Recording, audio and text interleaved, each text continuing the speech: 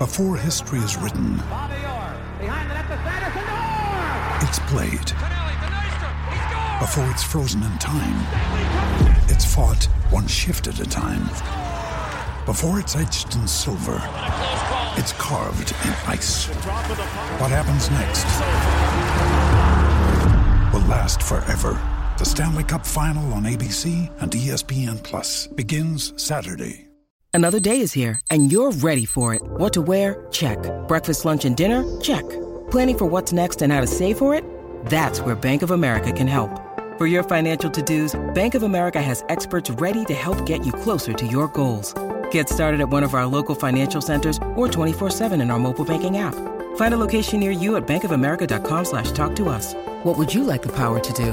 Mobile banking requires downloading the app and is only available for select devices. Message and data rates may apply. Bank of America N.A., member FDIC.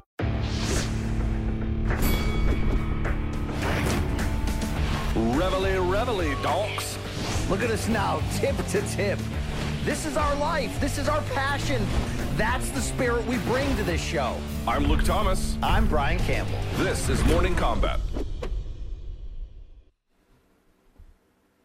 It is Wednesday, the 31st of August, 2022, and it is time for Morning Combat. Hello, everyone. How are you doing? I am one half of your hosting duo. My name is Luke Thomas. I join you from the capital of Estados Unidos, right here in Washington, D.C., joined by my friend. He is not from Compton, but he's wearing the shirt. He is, when he's not cooking in his basement, he's asking pro fighters about dicks. He's my friend and yours, the king of Connecticut himself. It's Brian Campbell. Hi, BC.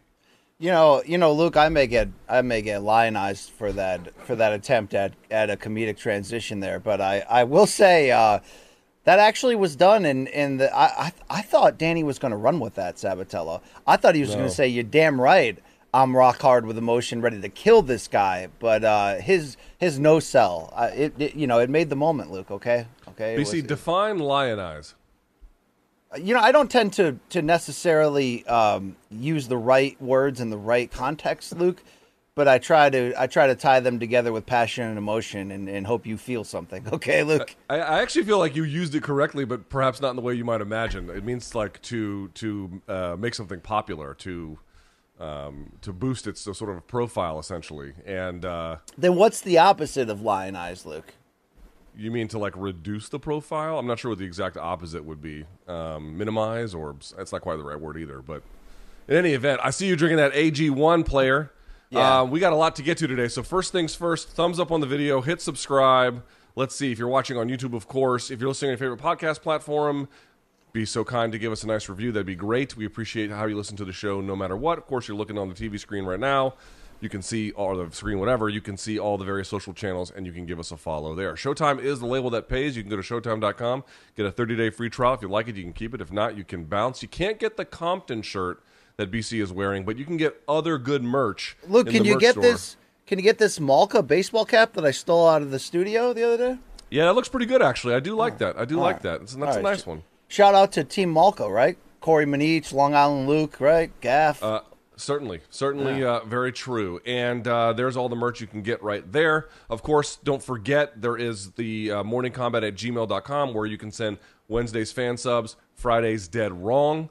And I want to do are we going to do the bit for a little bit later? Let's put it up now. World MMA Awards. We'll remind you a little bit later in the show, but vote for Morning Combat, worldmmaawards.com/nominees if you're listening on the audio platform. If you're watching on the screen right now, there's the QR code. Just put your phone up to it. You can vote. Simple, easy, fast, no problems there. I've been told the QR code is broken, Luke. I've been told that. It's broken? That's what I've been told. So if it is... Leave it up. I'm going to try it in real time. Leave it all up. Right, go to worldmmaawards.com/nominees if this is broken and, Let's see. I'm say your see right piece, now. Okay? Let's see. Would you believe it's not broken. Whoever okay, said then that to I you heard is wrong a from buffoon. our listeners, okay? Yeah. Okay, Mikey says it was broken, but it was fixed. Or maybe that was Long Island Luke. Shout out to our team behind the scenes for always getting our back and taking care of shit, Luke. I would have had potentially a QAnon-related conspiracy on why it was broken, but I'm glad to see it's back, Luke. Glad to see All right, very good. BC, we also have, I can see you're drinking it. I had mine this morning. AG1. AG1 is a great sponsor of ours and something we use every day. Athletic Greens. We want better gut health, more energy, and we don't like taking a bunch of pills and vitamins. I mean, here's the deal. I like stuff that tastes good, right? How about this mild, clean, tropical taste?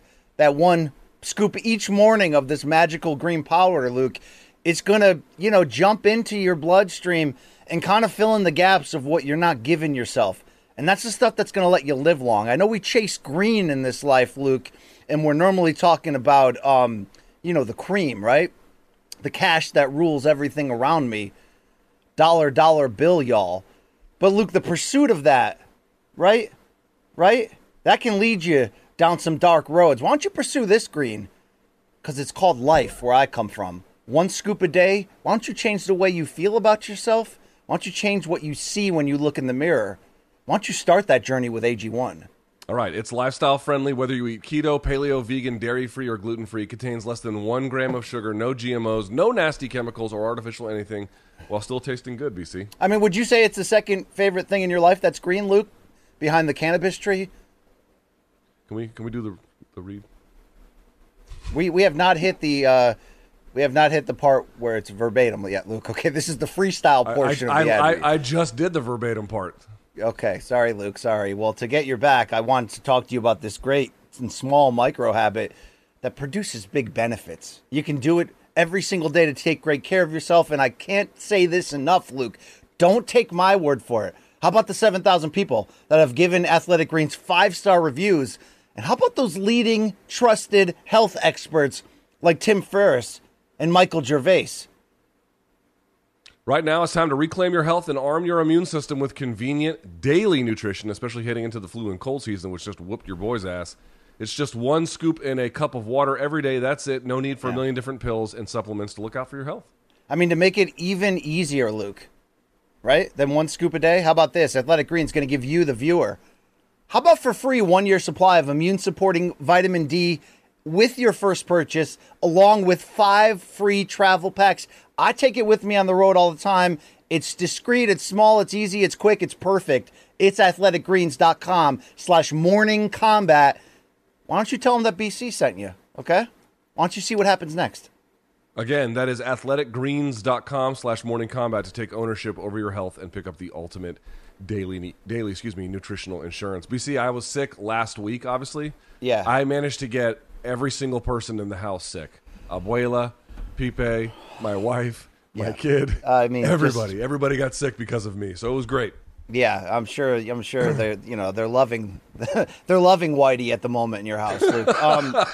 Luke, you ever go to see your favorite band perform live and you're all excited, but then they play the songs exactly like they sound on the album and there's no improvising, there's no, emotion. It's kind of like you reading an AG1 ad, Luke. I got to be honest with you, all right? Yeah, I saw Rage do that just recently and they were great. I loved it. All right. So there's that as well. It's fantastic. All right, let's start. Topic number 1. Ready to get into the show. Let's start with the UFC's return to action. Of course, they were off last week. They're back this week. And there's a big note here. They're going to have their very first event in Paris, France. This, of course, will be UFC Fight Night. Gane versus Tuivasa. That's your main event. If you look at the odds right now, BC, for Gane and Tuivasa, our friends at Caesars, boy, they have Gane as a massive -575 favorite to Tuivasa's +425. So, BC, when I ask you what's at stake here, it seems like beyond there just being a massive uphill climb for Tuivasa, which of course would be a great win for him if he were able to get it, what is at stake in this heavyweight Paris-based main event? Yeah, that's interesting you asked that, because the same question was asked to Dana White last night in the post-scrum after the Contender Series episode, Luke, and after the what'd you say? What was that? What did he say? Did he say that? What did he say after those kind of stuff that Dana keeps doing? He did answer, Luke, and he said essentially, don't call it a de facto #1 contender bout, but it kind of is, especially for Tuivasa, said Dana. And as you mentioned, look, Gane just fought for the title. He gets a win here. You have to believe he's right there. I do believe Dana. I do question this matchmaking, though, Luke. It's just something that we said when it was announced. Some of that question of the matchmaking, though, does lean into the idea that we all believe Tai Tuivasa is, kind of batting over his, over his limit there. Whatever the phrase is when you get a really hot girl, Luke, but you're a, filthy scrub yourself. He's not necessarily a filthy scrub, although he's played one on TV drinking out of his shoe. My point here about Tuivasa is, he upset Derek Lewis by knockout. He's got himself to this position.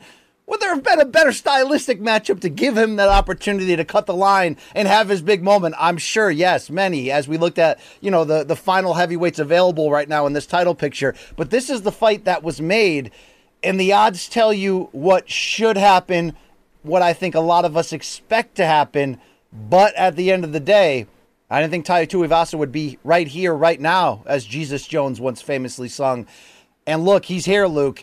If he gets it done once more against, again, maybe the worst style matchup available to him, yeah, he might be just fighting for a title next. And it would be an incredible run given his popularity, his sort of barbaric style. He's earned this opportunity, but this opportunity ain't easy, Luke. They did him zero favors as Gane not only gets, the homecoming in some ways, but in many ways gets a chance to bounce back and redeem himself after getting out-wrestled by Ngannou in that title fight. So I would agree with that in general. And listen, if you look at the rankings as it stands at the moment of this broadcast, obviously Francis is your champion. We'll see what the hell happens. By the way, we don't even know what's going to happen with Francis. Is he going to stay in the UFC? Is he not going to stay in the UFC? We just don't even really know what the answer is. Plus, he's on ice through injury rehabilitation. So there's a lot of uncertainty actually at the top of this division. Now, I mentioned as it stands, here are the rankings. Francis sitting at the top, obviously unranked because he's the champion. So number one ranked contender is Ciryl Gane. Number 2 is Stipe Miocic. 3, Tai Tuivasa. And then, of course, 4 is Curtis Blades. So, BC, we had the Blades versus Aspinall fight, and we got a winner there, but we didn't really get a great answer to whatever questions we were looking for between that contest. So that kind of just happened without really any meaningful, impactful resolution. We have this fight, and as Dana indicated, it's kind of number one contenders, but not necessarily. The UFC is keeping its option open because we don't know what's going to happen with the number 2 ranked guy, Stipe Miocic, and a guy that's not ranked, but certainly going to be right at the front of this division, at least to begin his first fight, which is Jon Jones. They're waiting to see what happens in all of these different scenarios to then make the best calculation for the brand or whatever the case may be in whatever direction they want to move forward. If Ciryl Gane wins and wins impressively, he might get a title shot. If Francis sticks around, would they do that right away? I don't know. If Tuivasa, to your point, wins, no doubt about it, I think he gets a title shot. They would want to capitalize on that, plus the Australian market, so that would work out well. But what if Jon comes in and looks really amazing? Would they bump him to the front of the line?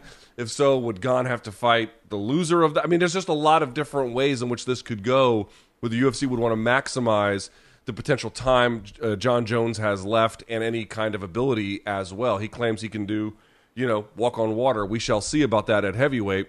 But that's really what's kind of up for grabs here, is keeping his really elevated place in line, or in the case of Tuivasa, getting a signature win and then potentially getting a title shot right thereafter. But there is one more thing worth mentioning here, BC, which is they've got a French native, essentially, in the main event, Ciryl Gane, in Paris. You got to understand the size of Europe's economies. Germany is number 1. They have tried to make inroads there. It's been a little bit more slow going.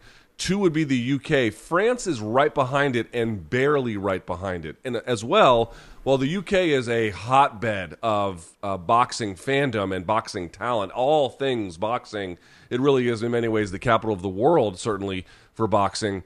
The French history in martial arts really cannot be understated. One of the top judo teams in the world for a long time.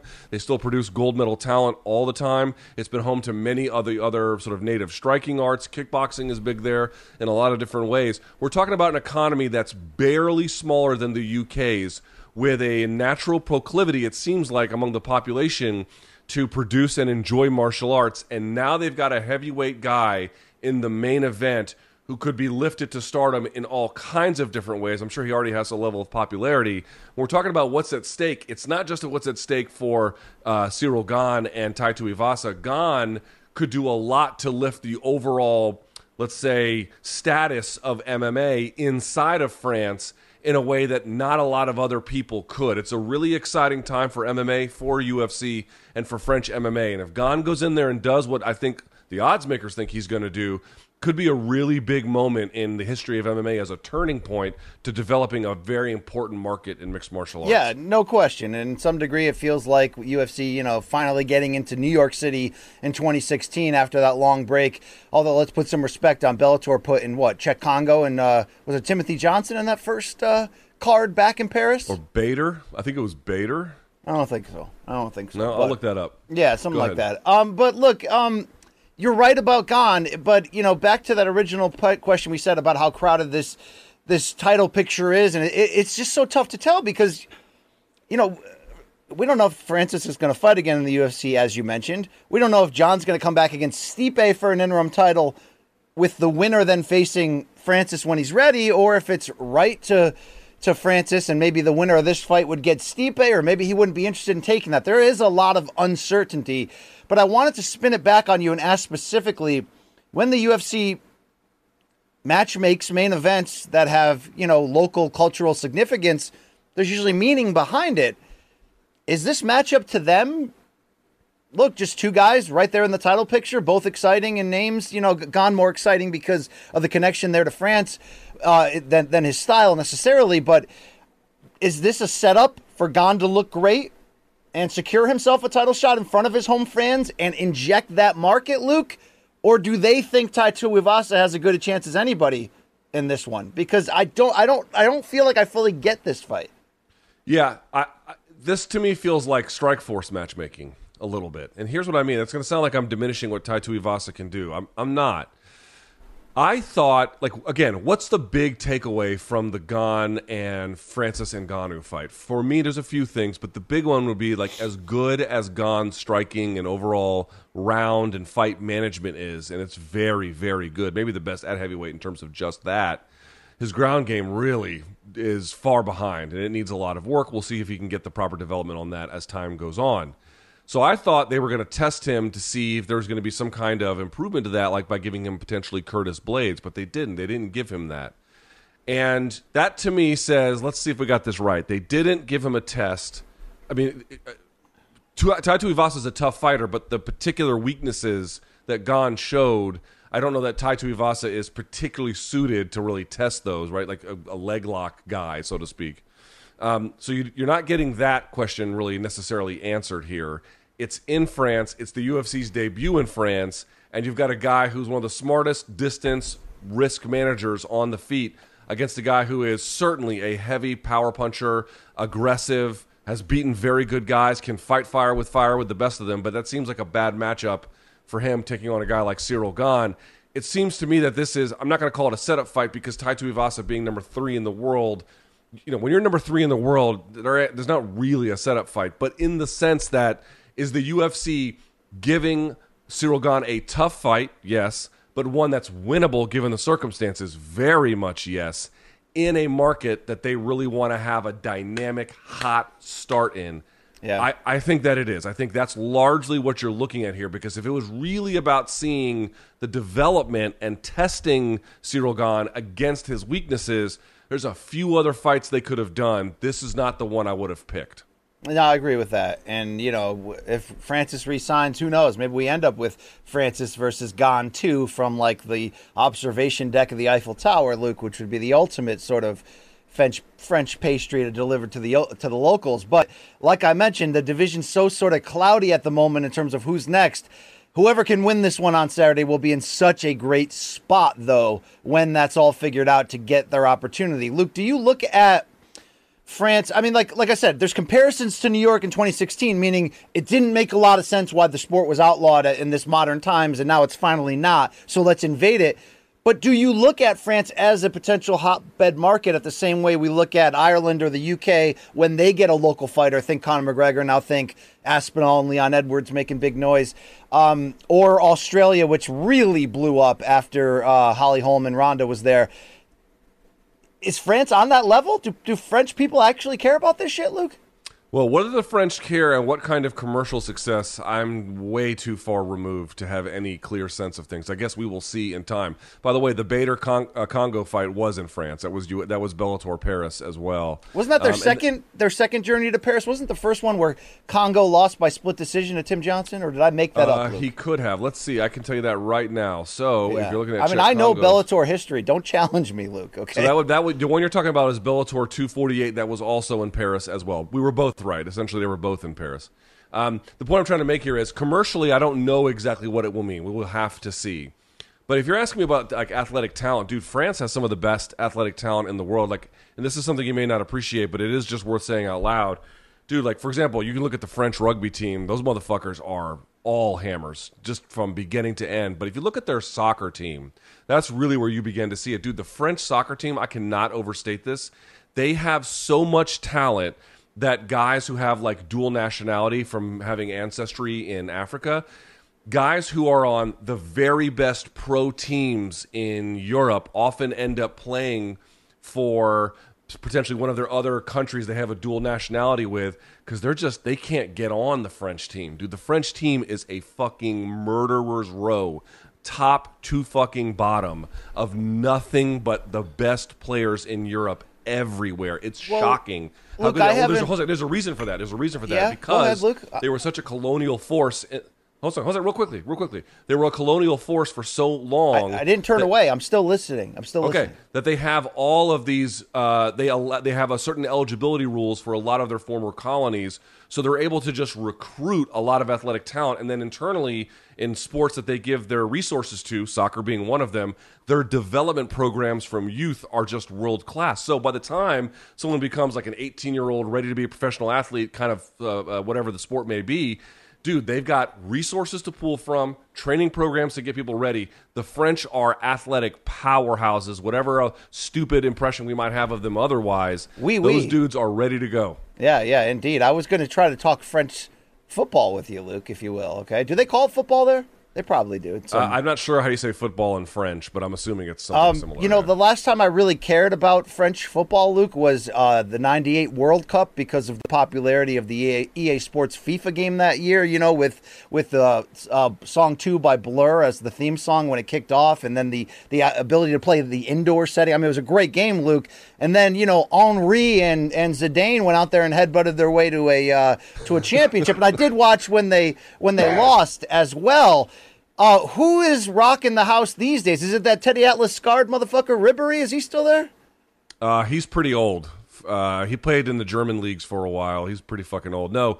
So like the best French player is the guy who plays for my team. The best striker anyway. It would be Kareem Zidane. What was that? Kareem Zidane. Benzema.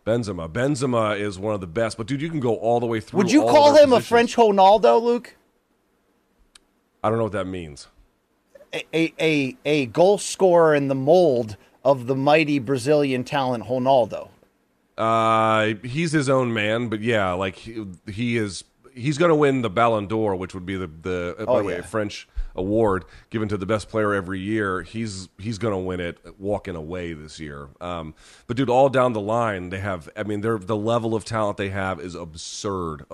So if you can get some of that to go into MMA, dude, the French are going to be fucking powerhouses before you know it. I'm telling you. You know, long term, they are my people, Luke. I don't identify with them often. You know what I mean? But long term, they are my people. So, but the thing is, you and I grew up in this stupid era of, you know, American arrogance where we thought the French were weak and pathetic, and it turns out that like you gotta let go of 1980s attitudes about them. They don't really hold up. Look, this era of American arrogance does date back to 1776. I just wanted to, I know you weren't born in this country, but I did want to educate you on that. Okay? True, wasn't born here. I missed that part in 1776. All right. Also on this card, and I gotta tell you, BC, we looked at the odds. You know, Gane.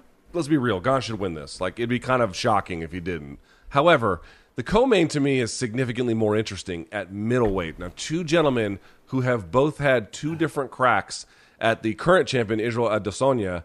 Neither could get it done, although Whitaker getting pretty close the second time around. This is something of their a bit of a next up campaign to get back to him one more time.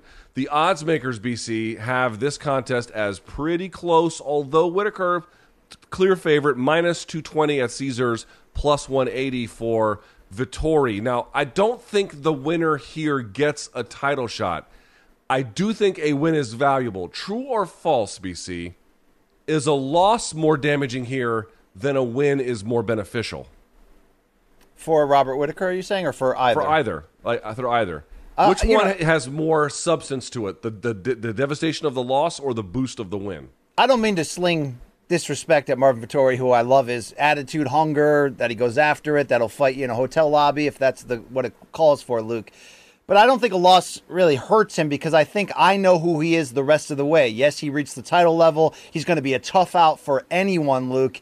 But I think he's going to be who he's going to be for a while, meaning he loses here to Whittaker. Whittaker goes on to a title shot. It's not a big deal. He'll still be in this pool. Is it damaging for Whittaker? Well, of course, because it would be a second straight defeat. But I really believe what I had said the other day in the episode, Luke, about my clairvoyance and the feelings I see that, Adesanya is not long for this division. After Pineda, there's not much else to accomplish, Luke. So Whittaker very well could get a title shot directly off of this fight. We can't sleep on that. Now Sean Strickland out of the Cannonier fight, which makes it a little bit more muddier. I'm not sure, Luke. I'm trying to see who the opponent's going to be. I can't see it. But I think it's very possible. So the stakes, huge for this fight. Would a win be more powerful and valuable than a loss would be devastating for Whittaker? Yes, right now. Right now, no question about it, Luke. And I think even if you're not going to ride with me, right, on the idea that, hey, the judges might have gotten it wrong in the Adesanya rematch. It might have happened, Luke. It's one of those fights that it's how you look at the scoring criteria, what you like better, what you preferred. I still think Whittaker is of this ilk. I think this is the right opponent at the right time to show that, meaning Vettori's style is going to bring out the very best of who Whittaker is and what he does. These are the type of opponents that his craft goes up a level, right? He had to numb down the craft against Adesanya because he's up against the ultimate craftsman. He had to try to find other ways to get a victory. He had to try to take the fight to the ground. He had to do some stuff. Against an opponent like this, we're going to see prime Whittaker, and I think he ends up fighting for a title sooner than later off of this. So I look at this fight, Luke, as big stakes. I think it'll be a fun fight to watch. Odds won't be as wide as we expect Gane to beat Tuivasa in the main, but I still feel like I know who's going to win both of these fights coming in. I'm not complaining about that, but these are the bounce back off of title losses type fights that you got to go back in there, remind people who you are, and get back in line. And I like both guys to do that, but I also, you know what? I'm going to stick with that. I like both guys to do that, Luke. Okay? Thank you. A little early prediction. Why don't you take that information, Luke, and plug it into betsomething.com, all right? What would happen in your Bet your mind? ass. What would happen? What would happen if Marvin Vettori not only wins, but wins convincingly? You might find that possibility remote. Okay, but let's say it happens. What then? What then now? Well, Luke, what I think Adesanya would be interested if he defeats Pineda and doesn't need a kind of like rematch or anything there. Would he want to run that back? I don't think there's anything to gain there. So for Vettori, it would be huge. We would be stealing some of his thunder probably by talking about what would look like is a small decline coming off of the second title chance there for Whittaker, but it would be about Vettori bouncing back in a big way, and he would again be right up in the front of that line looking either for a title shot or maybe a vacant title shot, Luke, because I really believe that. Luke, are you on the same wavelength as me? I know you got a city kicking boner from here to Hanover, Ohio, but do you believe for Adesanya that this is probably it? Unless he loses a close one and they run it back at this division? I'm not creating that out of nothing, Luke. I'm feeling it. I see it. My thought is if Vettori wins, then there's really no chance he sticks around, right? There's no chance. If Whittaker wins, right, and let's say Whittaker wins spectacularly and then does a post-fight chest banging, you can't run from me, Izzy kind of speech or whatever. Yeah. Could I see an interest in a third fight from the UFC and potentially from Izzy himself? Yeah, I could actually. I could. But I think if Vettori wins, it's over. I can't because there's nothing to gain for Izzy at all. He's already beaten him twice, Luke. And I don't think he's going to let himself... The circumstances were different, but I don't think he's going to let himself be pushed into another fight like Volkanovski ultimately had against Max. You know what I'm saying? I don't know the negotiations. I don't know what kind of... at the end of the day, he took it, and God, he almost stopped Max. He beat the credit to him. But I think Izzy would have hung around for Sean Strickland But now it's not happening anytime soon, Luke. So that's what I feel, okay? Maybe if Izzy lost, it could be different. He'd want to get back in line. I don't know. But get ready at 205. I think the big gun's coming up again, Luke. Fair enough. That will be interesting. Also on this card, BC, there's not a ton to love. I will say Nathaniel Wood fighting at 145 against Charles Jourdain. That's pretty good. Those two guys just fought both in July, I think on separate cards, or maybe it was the same one. But they both fought like 6 weeks ago or something, hardly at all. Here they are back on this card. Also the gentleman who was like, yeah, Daniel Kinahan's a great guy. He's my neighbor. He mows my lawn. Fariz Ziam. He's back, taking on a last-minute opponent. Yes, by the way, yes, Jourdain and Wood were on the same card. You have John Makdesky taking on Nasrat Hakparas. Dude, how is John Makdesky still around right now? That's like a 2010 name, Luke. John Makdesky? Yeah. Yeah, but I think he's coming off of a win, if I'm not mistaken. Yeah, he got a nice win over Bahamondes. Bahamon. Let the rhythm take you over. Yeah, the guy who knocked the hell out of Roosevelt Roberts. Remember that one, Luke? Yes, I certainly do. In any case, how are you not breaking up decent fights? Bringing up the must-see man on this card, Luke. Dick Rico, brother. All right, Alessio Di Chirico. He's lost 4 or 5 suddenly, Luke. Is this winner go home against Roman Kopylov? Probably. Also, you know, I doubt one is related to the other, but like the people who have like ultra aggressive attitudes about the media tend to, I don't know, there's just a weird correlation between them not sticking around very long. So well except for Dana White. Yeah, but even then he does media. That's, you know what I mean? Like that's the difference. Like he disdains the media, but then he does a scrum after Contender Series. Like at a bare minimum, he still does something, you know? Luke, is it, you know, I might be too close to this situation about this stupid 4-minute video that's back. Should somebody have asked him about that at the scrum last night, or am I just, you know, stuck in my own headlines here? I mean, here's the thing. Like, with Dana, it's like, I don't know what the right answer is anymore, because you know, yes, the answer is basically yes, right? Just as a matter of due diligence, you should do it. But at the same time, it's like, dude, what are you going to get? What kind of answer are you going to get? You're going to get, you know, nothing that you could trust as true. Just kind of grandstanding. All right, I'll be the guy. I'm going to tell you right now, I don't know if the interview is going to come on HQ, on this show, backstage at a UFC fight. Next time I see Dana, I'm going to interview him, and this will be the first question, Luke, okay? But what I'm going to do is I'm going to be coy. I'm going to go undercover and be like, yo, I love that you put that video out against these scumbags, right? And I'll go undercover and I'll get him talking about it, Luke, and it'll bring down his guard, and then I'll get some of the details behind it, and then I'll hit him with, but yo, why are you lying about it? Why is this video completely untrue? You know what I mean? And we'll see what happens, Luke. Then I'll be covering the fights from the parking lot. Yeah. Yeah, probably. Yeah. That's another reason probably I don't want to do it. Also, like, again, like the people who go to the fights, the media guys, like whoever hires them, they're not hiring them to get Dana mad. And you could say, well, getting Dana mad might be part of the job, right? Not part of their job. You know, these corporate media folks, all they want is to have a great relationship with UFC, so they can send fighters there or send media guys there to, you know, sort of document events, but never really rock the boat. They're not charged with that particular job. They should be, but they're not. And so you want to lay some blame down on them, lay blame at the shoulders of their bosses who have zero interest in doing actual journalism. That's the result. That's fair. BC, one more note. Hold on. Let me get it out. Yeah, I don't want you to move on before we're done, Luke, so I have to put in these safeguards. I have to set my boundaries here, Luke. Okay. I had another comment about this card. If we're still talking about this card, then keep going. We are. Right. We are. We're done. Right. Nassourdine Imavov at 185. It's on the prelims, taking on Joaquin Buckley. This is one to watch right here. Yes. Imavov is very good. He has wins over Ian Heinisch, who he stopped. He has wins over Edmund Shabazian, who he stopped. He does have a loss all the way back in 2021 to Phil Hawes, but he looks like a very good prospect. And you already know what time it is when Joaquin Buckley gets in there. And that is a hell of a contest. I'm going to be honest with you. For this card being very top hit, like good on top, and pretty good for a fight. I mean, this is a glorified fight night card. It may not be deep, Luke, but it's got some heavy hitters on it.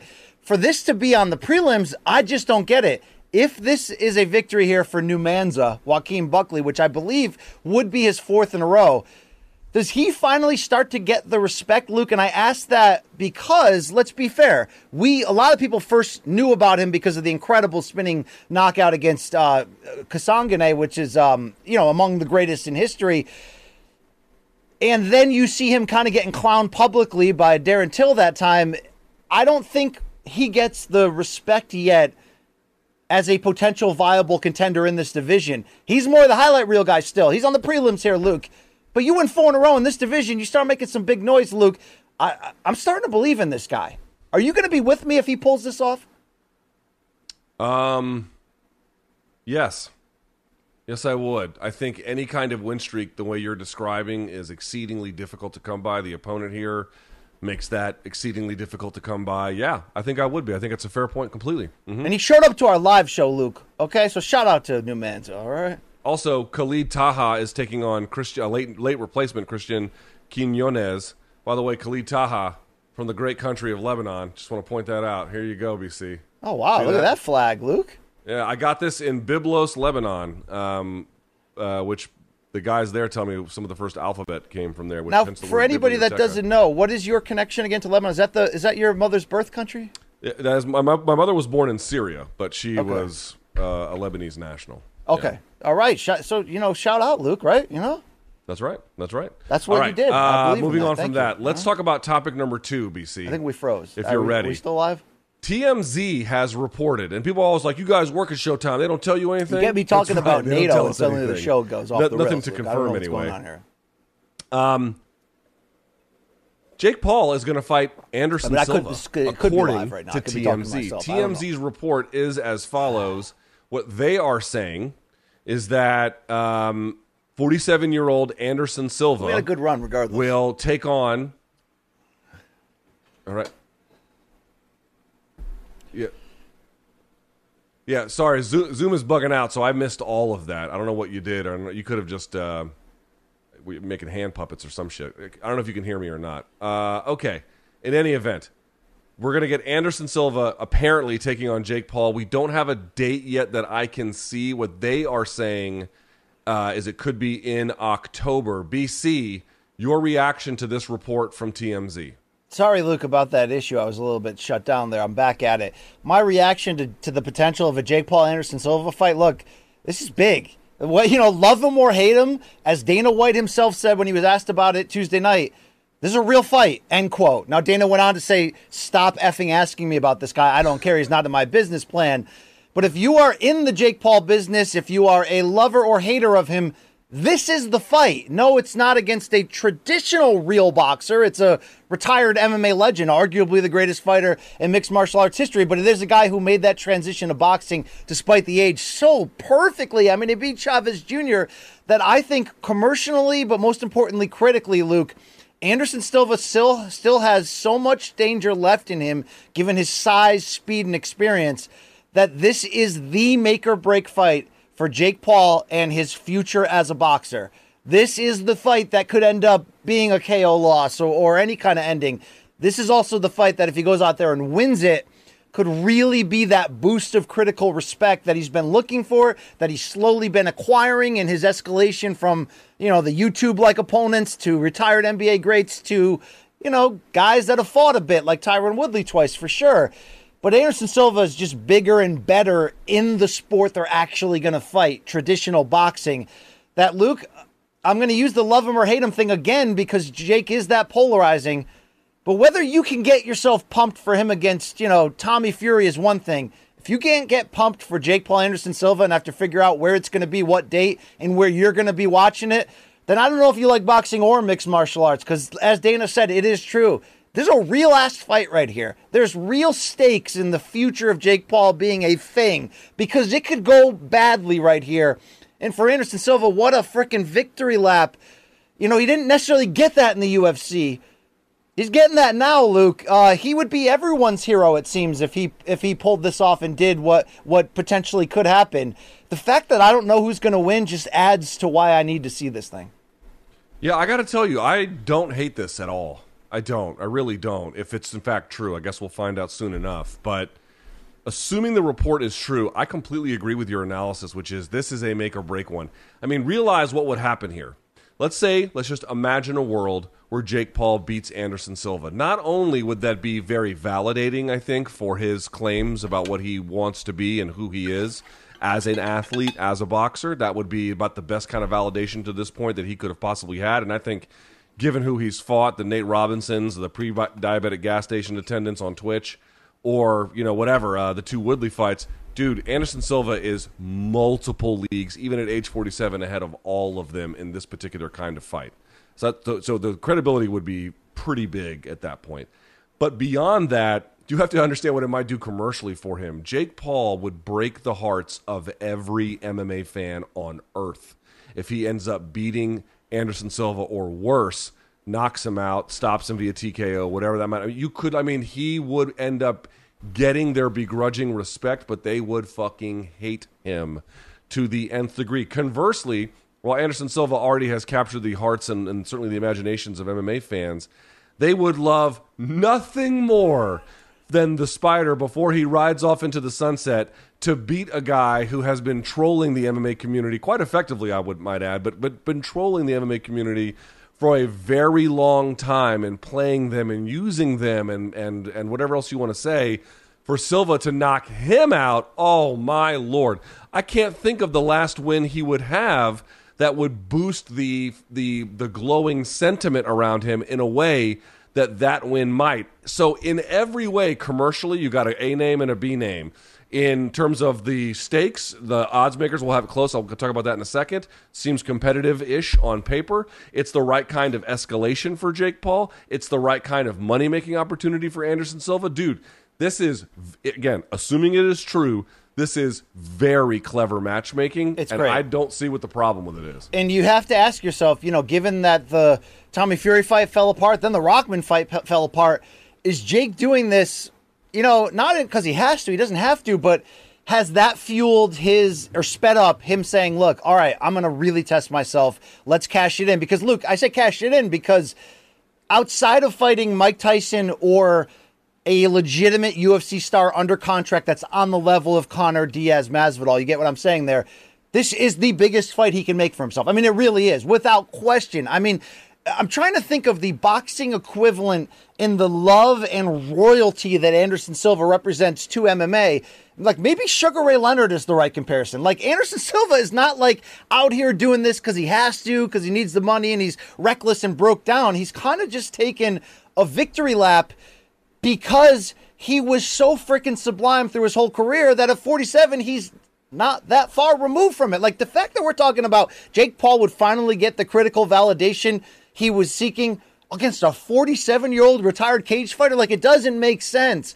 But again, it makes sense only because it's Anderson Silva.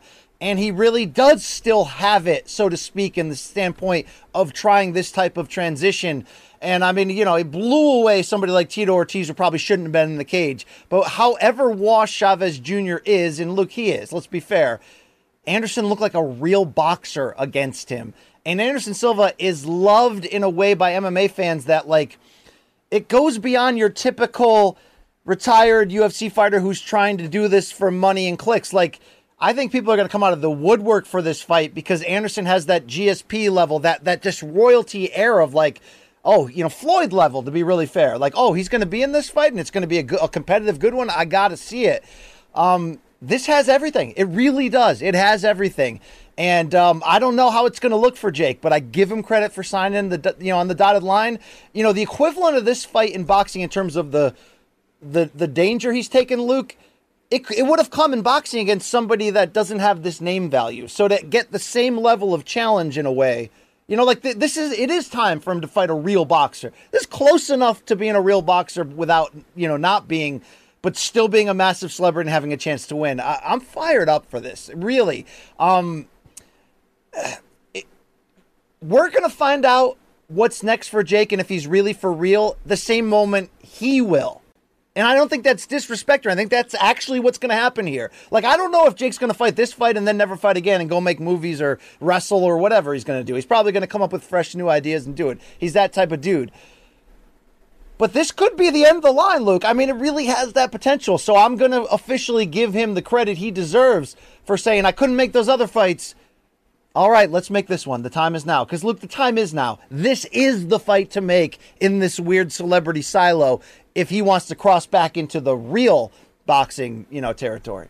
Now, I got something kind of interesting here. I got these odds from Bet Online. It's a company, right? So they've got the odds on a Jake Paul versus Anderson Silva fight. They have Jake Paul as barely an underdog at plus 100. Anderson Silva as an underdog at minus 130. Now, I certainly understand, again, these odds are going to be in a way to induce betting, and they'll move over time. There's a lot of different ways in which that's not a real reflection of reality. However, I got to say something. I find that kind of shocking. Two things to think about. One, if Anderson Silva goes in there and does what I think is very likely, and let's say knocks Jake Paul out and potentially even viciously, this whole Jake Paul thing could go up in smoke on one night. Right? He's trying to escalate in a noble way, and you have to give him credit for that. Like you can't say to go from Tommy Fury to Asim Rahman Jr. to Anderson Silva. That's an escalation, not a de-escalation, right? So that's the first thing I would say. But it carries significant consequence, because if you lose to a guy like Anderson Silva who can viciously put people's lights out, even in just boxing, real bad shit could happen to a guy who may not be ready for it. Okay. Second thing I would say is, let me peel back the curtain a little bit. My bosses at CBS came to me several weeks ago, and this was their idea before the Rahman fight was canceled. And they said, we want you to do a dissected on Jake Paul. And I was like, no fucking way. And they're like, no, we really want you to do one. So I did. I did a dissected off the 2 Woodley fights, and I made it before the Rahman fight. Of course, the Rahman fight never happened, so that thing is sitting on ice. But I did do the tape study, BC, and I'm going to repurpose it for this Anderson Silva fight if and when it gets officially announced. Let me tell you something. I can't believe these odds are as close as they are, having watched the tape on Paul. Now, to be very fair, the difference between what he showed in the first and second fight in a lot of important respects is big. There are real, clear, meaningful improvements you can see from the first to the second Woodley fights that will tell you that there's probably going to be a lot of improvement from that one to this one. However, there are also a number of very distressing concerns I would have if I was training a guy like that to go up against even a 47-year-old Anderson Silva, especially as that fight goes long and the bad habits begin to repeat themselves.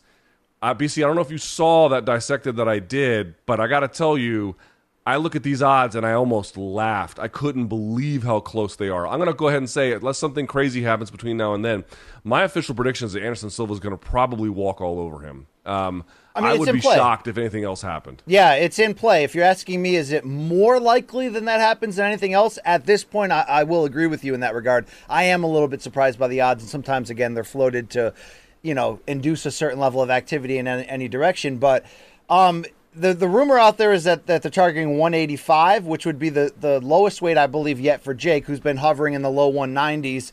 And for Anderson, so it would be his prime middleweight weight. But, Luke, not only are they, the closest in size of any Jake Paul opponent to date, I mean, we've seen Anderson Silva succeed at the 205 level against very good competition. So the speed, the experience, but I think most importantly, what has Anderson done in the boxing realm so far that has impressed me the most? Okay, my second answer would be footwork. His ability to, even though Tyron Woodley, I got to give Tyron Woodley credit. He really went after it. And, the second fight was slow and tedious, but I think he made it that way technically. But Anderson already has those foundational technique elements, but then he's got that plus element of not just power or speed and power mixed together, but Luke, hitting you with punches you don't see coming, hitting you with spectacular punches. That proved against Tito Ortiz to be a mop-up, shouldn't have even been in the same ring together. Jake Paul's better than Tito Ortiz, of course, and Jake Paul, has some good foundational elements to his game around the ideas of defense and knowing what he's doing. But Anderson could still, F around and do something crazy in there that he's not going to see coming. And I think that is the biggest danger to him in this fight. I'm trying to figure out, is it going to be better for Jake to use his youth and size and try to box from different distance and live and die by that jab? Or is it better for him to try to fight Anderson Silva at a high pace? I don't know if I like both roads, Luke. You know what I'm saying? I'm not sure where he beats him. In close, Silva's ability to roll and counter is, again, relative to what we're talking about, significantly more advanced. And at distance, like again, I mean, unless Silva at 47 is completely compromised by age, which I suppose, that is certainly a thing we have to consider. But even what you saw against Tito, even what you saw against Julio Cesar Chavez, dude, that guy should be very capable of putting Jake Paul away. And you said Tyron really went for it in those first 2 fights. I really disagree with that to the nth degree. I think no, I didn't say he went for it. I said he went. Okay, I did say he went for it. I meant went for it, meaning here's my explanation of that. He committed, so he went for it in the training and preparation to actually try to box, meaning he didn't go in there as an MMA fighter looking to just throw hands. Yes. He actually tried to box. Did he have huge success of it? Well, look, he rocked Jake in the first fight, and in the second fight, he was arguably winning on the cards in an actual, almost amateur technical match. So I think he went for it in the technique.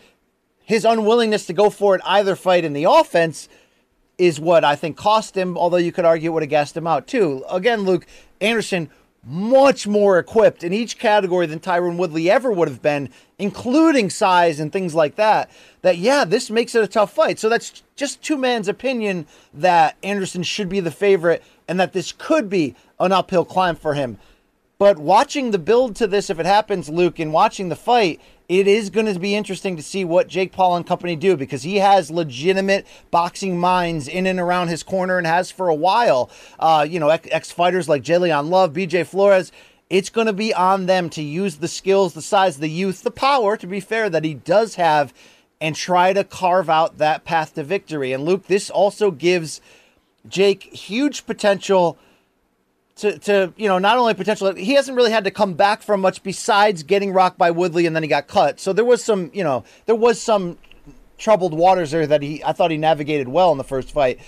But he has, even in a loss, he has an opportunity to really win our respect if he goes in there and if things don't go his way, and then he's got to stand in and fight his way out, Luke, which I think, entertainment-wise is what everybody wants to see.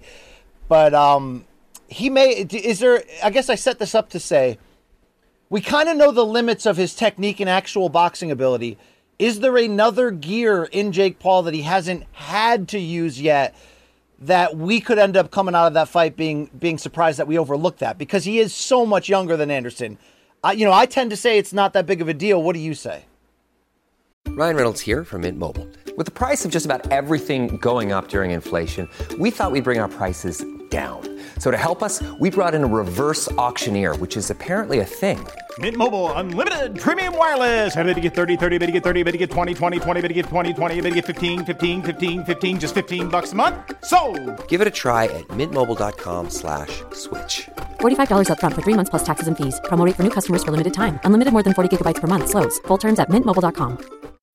When you need mealtime inspiration, it's worth shopping Kroger, where you'll find over 30,000 mouth-watering choices that excite your inner foodie. And no matter what tasty choice you make, you'll enjoy our everyday low prices, plus extra ways to save, like digital coupons worth over $600 each week. You can also save up to $1 off per gallon at the pump with fuel points. More savings and more inspiring flavors make shopping Kroger worth it every time. Kroger, fresh for everyone. Fuel restrictions apply. Gear, I don't know. I mean, that second Woodley fight, the knockout is one of the best knockouts you'll see. I mean, it was spectacular in every way, but the fight before that was dreadful. It was really bad. And it was really bad for both of their faults. It wasn't just Jake Paul. Tyron played a role in that as well. But another gear, no. I think the thing you might want to look at for Jake Paul's chances is Silva might play it somewhat conservatively up front. Jake Paul might be active up front, and the difference between Jake Paul in the second Woodley fight to now, which some time has elapsed since then, a guy that young training that hard can make a lot of improvement, right? So he'll just be a different guy. He'll have more tools. But here's what I think is really going to undo him. I'm not going to tell you what these are because I want to redo the videos related to this one if and when it gets announced. There are 2 or 3 really bad habits he has. And in the second Woodley fight, you don't see them up until about the 3rd or 4th round when things begin to, he gets tired and the discipline goes away and then all the bad habits come back. I don't know how many rounds this fight will be, likely 8. We'll have to see what any commission does or approves if it ends up getting this far. But I would be, the first half, you might be able to see Jake Paul do some things where he could claim a couple rounds. But I think as that fight goes on and he gets undisciplined and the difference in all the training shows up, again, assuming age hasn't utterly crippled Anderson Silva, I think the second half of that fight's going to be real bad for him. Real bad for him. So for him to win, I think would be incredible. I think if Jake Paul wins, he would, and I'm going to say this, even if Anderson Silva wins, he'd have my respect. If Jake Paul wins, he will very much have earned my respect. No question. And any MMA fan who's been a critic of his should be willing to say that as much as well. I would rather see him try to potentially fight his way out of trouble than, go the scorecards in a defeat if it turns out to not be his night. I want to see him give himself, the younger guy, the fighting chance, but I do think he's going to have to really come up with a smart boxing game plan and try to stay as firmly rooted in the fundamentals as he can, Luke, to try to set up and give himself a chance here. It's going to be fun, dude. Once you heard these whispers, are like, is this really potentially possible here? I got very excited. This is a massive escalation from the fights that we were talking about, and that's not just in danger output, it's entertainment value, it's personalities. It's like now we're talking about, like, okay, what does this do? What would the potential of a win here do for Anderson? Like, in some ways, not much, outside of money, but in terms of like that potential for victory lap, like we talk about, I mean, he's going up there against one of the most polarizing people of the day, Luke. This is like, we could put another candle and some more whipped cream on top of his folk hero mountain and keep building, Luke. People are going to love this guy if he comes out of here with a W. All right, topic number 3. Let's move on.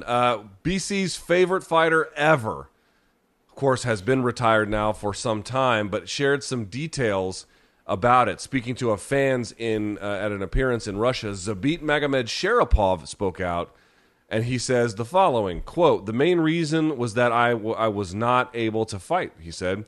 "The UFC didn't give me a title shot. They promised me one thing and did another. They promised me and didn't keep a promise. That was the main reason why I got mad."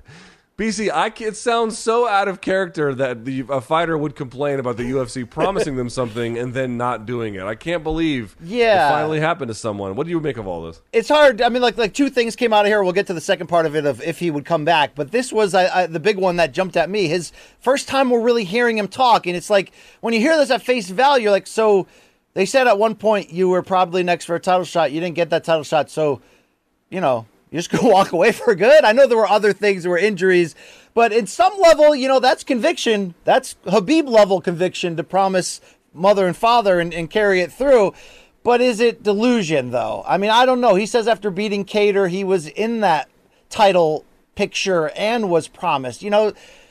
I mean, they can use the false promise at times, Luke, for leverage or to motivate somebody, or sometimes business and plans change. So it's hard to be live or die firm on that. We did know, right? Didn't he have really, really bad COVID, and that's what started this process? Yes, he was one of the guys that got really bad COVID. Okay, yes. So, I mean, a lot of other stuff beyond that. I tend to think it's a combination of all of that as to why he didn't return. And look, if he wants to go to the medical room, become a doctor, it's noble. I give him that. What I think you don't want to see is the potential of him coming back if he's not 100% mentally and physically into it, and he isn't caught up on things like being so upset if he wasn't given a time. Like, I don't like that excuse. Now, was it just part of the interview? Was it taken and translated? I don't know the full factors of the interview. I tend to not love that, Luke, that way of thinking. They didn't fulfill on a promise, so I'm just going to walk. But there is, if you're asking me, is there a chance, Luke? Tell me if I'm wrong from the quote you're about to read. I feel like he's getting itchy here, like he might want to come back. I feel like it, Luke. So he was asked about potentially coming back, to your point, and he says the following, quote, "I want to do it when I see someone fighting. When I join their training camp, me and other friends, there could be a wish. I have to think. I'm going to think about your question." I tend to think that's bullshit, but you seem to think that there might be more to the story there. Well, not that there's more to the story or that I have intel, I don't, but I'm saying, you know that old phrase, you hang around a barbershop long enough, you're bound to get a haircut, Luke, that our parents would tell us to try to get us not hanging out with those kids that probably wore drug rugs, to be fair. But, he does help train guys and help people out and spar and all that. Dude, he's young enough still. Was he 32-ish? He's young enough still where if he went all in and came back, there's still time. He still has a unique, combination of skills. But I would want him to do it with real fire and passion. And if that fire and passion is to prove UFC wrong, then that'd be great, But I don't know if he really wants it anymore from what we've seen, Luke. I don't know how devastating the COVID battles were. I mean, there are a lot of people walking around with receipts from those COVID battles still, Luke, and it sucks. It doesn't matter if he, his age in that regard. But if he wants to, Luke, he is the greatest of all time. Is he not, Luke? I mean, Yeah, here's his UFC resume. He submitted Mike Santiago. He submitted Shaman Moraes.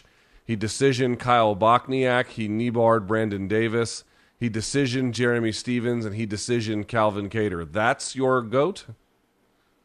I mean, I'm having fun with it, of course. I'm romanticizing the potential. He is that, he's obviously very, very good. Yes, he is that rock star he's part of the 27 club, it seems, died young before he could really put out those bloated, shitty albums to fill out the record contract.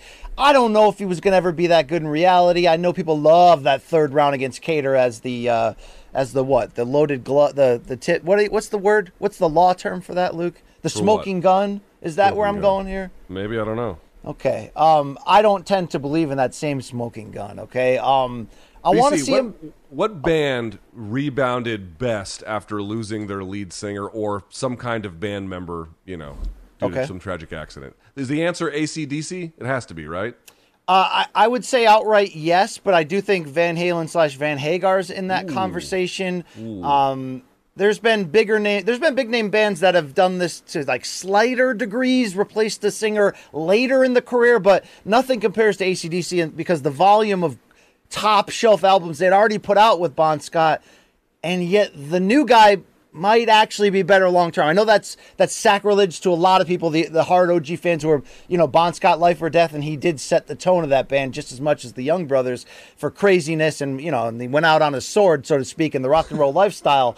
But damn, Luke, Brian Johnson's great. I mean, Back in Black might be the greatest album front to back in the history of rock and roll in terms of not having a pimple on the ass cheek. Just all killer. Just perfect. No freaking filler. I mean, put on Have a Drink on Me right now and you'll be like, damn, that sounds fresh. It just sounds incredible.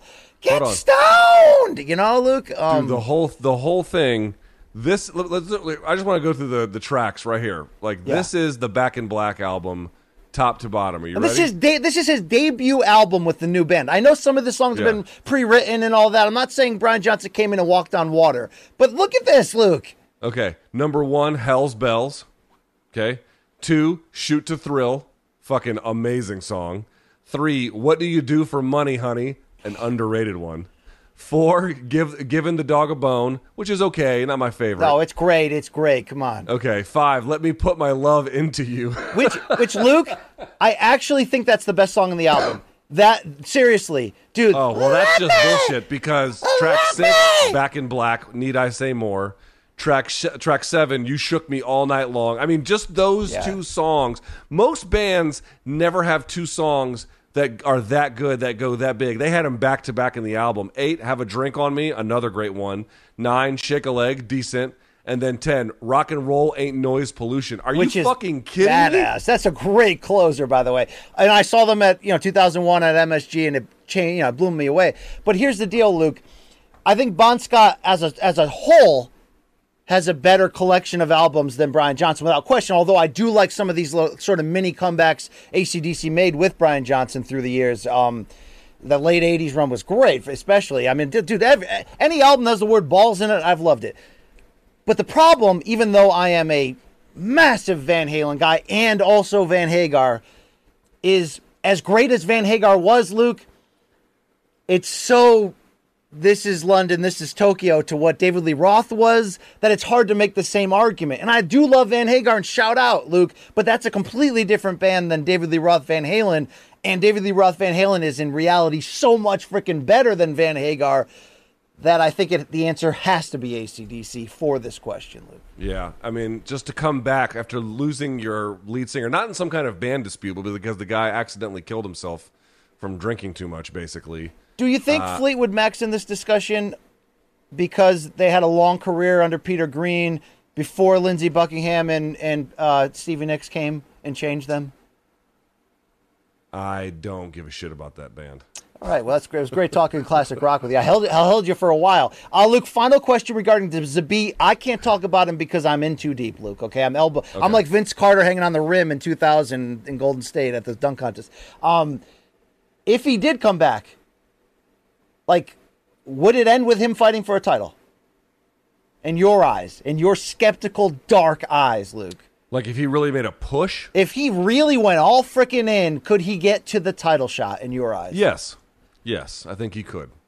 Okay. But if for no other reason, he'd be a fresh challenger, right? Because Volkanovski's probably going to have it for a little while longer. Well, the for no other reason is that he's also fucking awesome. Okay, Luke, so let's not forget that, okay?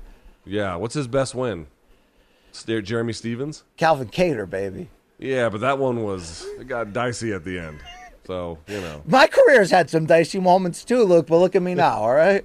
All right, topic number 4. We don't have to spend a whole lot of time on this. I just thought it was kind of interesting. Officially, we knew this before. They had announced it in January, but the shoes came out yesterday. It was a bigger, broader debut of the relationship. Project Rock, which I believe is the company founded by Dwayne Johnson, also known as The Rock. They had announced a partnership in January to be the footwear company because you'll recall Venom was going to be the kit provider after Reebok, but they don't really make shoes. They make boxing shoes, but they don't make like apparel shoes in that way. So they had to get a separate kind of shoemaker, and they had to deal with Project Rock. I guess Reebok had hung on until more recently, and the shoes came out. I don't know if we have any photos of the shoes. If you do, I'd love to take a look at them. BC, first question, did you see them? Did you like them? They look, I got to tell you, they look like they won't get you made fun of in high school, but they're not, they look slightly better than generic is what I would say. They look like you can take the Brahma Bull logo off of them and put the letters NB on them, Luke, and your father would probably wear them, right? That's what they look like. I don't think they look that bad. They're not like the Chef Curry, lawnmower dad things, are they? I mean, they ain't great, Luke. They ain't great. Just the same. I'm not a sneakerhead, but they ain't great, Luke. Okay, what's worse, Project Rock UFC shoes or British Knight Dimacels? Oh God, those were so lame. And dude, I had the LA Gear equivalent to those Dimacels too. Like it's like the third rate version of a third rate sneaker to begin with. Damn. Yeah, probably the British Knights, Luke. Because that for a minute that Dimacel shit, it sold some people.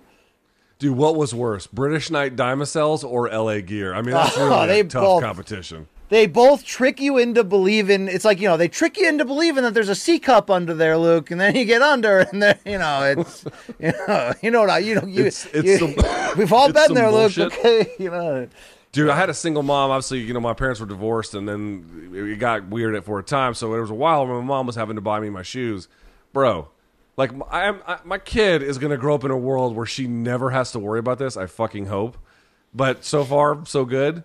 But my parents, dude, God, I've told the story a million times. I'm not going to retell it. But I've had some nubber-ass shoes that you just walk in the room and the kids are just fucking pointing and laughing. Yeah. Meanwhile, all the kids in my class had, like, Air Pegasus. Remember Air Pegasus? Those were the fucking jam back in the day. And your boy's out there going to Payless shoe stores buying just nubber shit. I lived that, meaning 7th and 8th grade, change in my dad's job meant like we had less money for the first time ever, and I was wearing LA Gears. I know during a time, and it may not matter in hindsight, it sounds stupid to even retell the story, but during the time, Luke, your social standing in middle school did depend upon the level. Everything hinged on it. You saw nerds who bought Air Jordans are suddenly considered cool, and you're getting buried because you're wearing LA Gear. So I've lived that. So which shoe during that run broke your heart the most that you had no chance of buying because your mom's budget was probably like $35 and these were like $115? You know what I mean? Again, I've told the story before. The big one was when my dad bought me and my brother a pair at the very peak of cool of the Reebok pump when it had the little the D Brown ones. You talking about the black? I don't remember which one they were, but it was the one when the tongue had the little basketball on it. Yeah, you could pump the basketball up. Yeah. And then my dad got us for us, and then my mom made him return it, and I never wore them once. That one broke my heart. But the one that I always coveted, that I never got a chance until I was an adult, were not even the Jordans, the Nike Air Maxes, with the big bubble on them that just looked like you were a fucking astronaut, They were great. My biggest heartbreak were those Nike Air Huaraches that came out in '92. Chris Webber wore them for Michigan. Leitner wore them for Duke. They were white, but they had the purple and black sort of backing on them. And I think a lot of people wanted those Jordan Bugs Bunny ones. Those were bullshit, Luke. I don't want anything to do with that. I wanted when Nike tried to rival those original pumps you're talking about by coming out with the Force David Robinson ones that had the pump up next to the tongue. It was a little weird and it didn't quite work, but they were white with green and black. Dude, don't lie. David Robinson, his first 2 years before we realized that he was like, white toast, bread and butter toast, white toast, like in terms of his personality, he was like the coolest guy ever based on those commercials, dude, with those shoes. The fucking Admiral was the man. Mr. Robinson's Neighborhood, all the highlights are him dunking on fools. Like, he was the man, Luke. He was. I remember when the Shaqs came out, too. They had a little cartridge you could use to pump them up. I didn't have those either. Yo, could you vape in that cartridge and then stick it back in your shoe? Dude, I told you this one, too. Like the 1 year where I was like halfway decent at basketball, my 8th grade year, I made the team. And then the team all bought Nikes for the thing. And my mom refused to buy them. Oh, and I had to wear these, the colors didn't even match. Fucking New Balance basketball shoes in 1994. Couldn't have looked worse. Biggest piece of shit on earth. Yeah. So now it's like, dude, I can't do this to my daughter because it fucked me up mentally for life where, constantly not having the cool shit made me just want to get only the cool shit by the time I had any little bit of money, which is not a healthy way to shop either. So I'm just going to make sure my daughter has cool shit reasonably throughout the course of her life so she doesn't, just stop. You're going to give her everything she wants for the rest of her life, no matter what, and you know it, Luke, okay? She's got you. Yo, Tukey owns you. Probably. All right, the last point I wanted to make about this is BC. In all serious question, and it's true about Project Rock, it's true about Venom as well. Reebok got assassinated by fans at every single turn. Yes, for a lot of their own failings, including but not limited to multiple spelling errors and just not having a culture of understanding the combat sports world all that well. Venom and now Project Rock seem to be largely escaping these similar kinds of criticisms, and yet, it's very funny to me that The Rock puts out a highlight reel when this was initially announced. This is when he had the back and forth with me, and it's like, oh, I wanted to thank the fighters for their, walking the walk. It's like, you want to thank them, you can give them a fucking raise, Rock, which he did not do. It's like, yeah, no wonder you're putting out a tribute video. You're not doing a fucking other thing for him. But in all seriousness, Venom doesn't catch heat for this either. BC, why did Reebok get assassinated and Venom and Project Rock are not getting any criticisms for doing basically the exact same thing? Because the wound was fresher when Reebok came. This is why I always say this, and you say you don't care, but I think I'm going to be proven right. The Reebok era will age like a fine wine in terms of when we look back. When you see highlights of fights in the Reebok era that just looks more uniformed and better eye-pleasing and not fucking Venom. I mean, it just looks good. So you're asking me why did they get maligned in ways the other ones are? Because they came at the time and were the reason that fighters didn't suddenly lost a giant stream of income that they were used to. And the deal, it wasn't even their deal probably. It's probably UFC's deal, but the way the deal worked out, right, you couldn't have dynamic fasteners on your crotch anymore or hold up the banner of dude wipes or whatever. Look, you get the point. I don't think that was Reebok's fault per se. It was the UFC really, really closing. I know they had some fighters got paid by Reebok, but it was different levels of that. I think that's not Reebok's fault, and I think they put out a better product. So I think we'll look back more favorably on it. But why doesn't people talk about it? I feel like some of the times when we do videos and the fans hit the comments, and sometimes I'll see them and I'll look at it because I'm not going to avoid that. I'm not going to avoid that, Luke. And they're like, guys, stop talking about fucking fighter pay. Fans don't care about that. I do think they're right more than they're wrong on that. I think, 70% of fans don't give a freaking damn about that. So I think that's also part of it. People think that the show is strictly designed for them. And their individual preferences. It's not. Some things are designed for their individual preferences. What would the audience really like to see? It's a very pertinent, important question. If you don't ask it constantly, your show won't be around very long. Fair enough. But we also cover topics that are of just importance for the public to know, whether they care or not. And fighter pay is extremely important, not merely because of the pay itself and how it affects the sport, but because what it signifies as a power imbalance in a very dangerous sport where the guys who are asked to do the most dangerous shit have the least amount of control over that as a consequence. Whether or not individual members of our viewing audience care or not, to me, about given the significance of that issue, is matter-of-factly irrelevant. I would fully agree with that, but I do think it explains the answer of why does nobody really care about that now. I don't think people really care at the end of the day, but I do think you need to put some respect back on Reebok's name, Luke. They put out the best product so far, and all they do is get shit on. I think the Venom, the Project Rock shoes are terrible pieces of shit. But if you're going to say you think Venom looks better than Reebok, get out of here, Luke. I think the Venom kits look way better than the Reebok kits. No, not even close, Luke. Okay, really? I mean, you think they look better? I mean, I think this is a stupid enough topic that if we waste any more time arguing it, we'll probably get turned off anyway. But no, I think Reebok looks uniform and professional. I think Venom looks ridiculous, Luke. Thank you. All right, well, you are blind, but that's okay. All right, topic number 5. Let's do some quick hitters here very, very fast, BC. We start with Sean Strickland. He is out of his October 15th event, or a fight, I should say, on the October 15th event versus Jared Cannonier due to Strickland's finger infection. Do we have a picture of this? I'm really hoping that we do. I've avoided it this whole time, Luke. Everyone said don't look at it. We do not. Have you seen it? All right, that's my fault, or that's the producer's fault, but we should have had a picture of that. Yes, yes, I have seen yes, it looked terrible, and he let it. Like, dude, let me explain something to you. Why do I understand the idea that if I don't need medical care, then I'm not going to go seek medical care, right? Fair enough, I get that impulse, but motherfucker, your finger needed medical care. Yeah. Why are you still putting off medical care in that scenario? That's the part to me. It's like I don't. Like, if you don't want to go to the doctor for frivolous reasons, fine. That thing looked like it was being eaten alive by maggots. Like, you needed to take that thing to the doctor fucking 7 weeks ago, my guy. I mean, I would say the same thing about Corey Anderson's middle finger knuckle, Luke, but that's another story there. Dude, that thing's a lethal weapon. He's got to register those hands. I can't really criticize Strickland here based on the history of my toes and liver, Luke, so maybe I'll just take the L and bow out, all right? All right, Dana White spoke to Jim Rome. He was asked about Khabib. He said, quote, "It's funny you asked, or it's weird you asked that question. I just reached out to him recently to see if he's interested in something, and he was like, I'm retired, brother. I'm done. I don't think Khabib ever comes back. It was something different. I was trying to get him to do a grappling match. He's like, I'm done. I'm retired. I think that when his father passed away, that was a wrap for him, and he's just focused on training other guys and helping them become world champions." BC, Khabib wouldn't even do a grappling match. Can you believe that?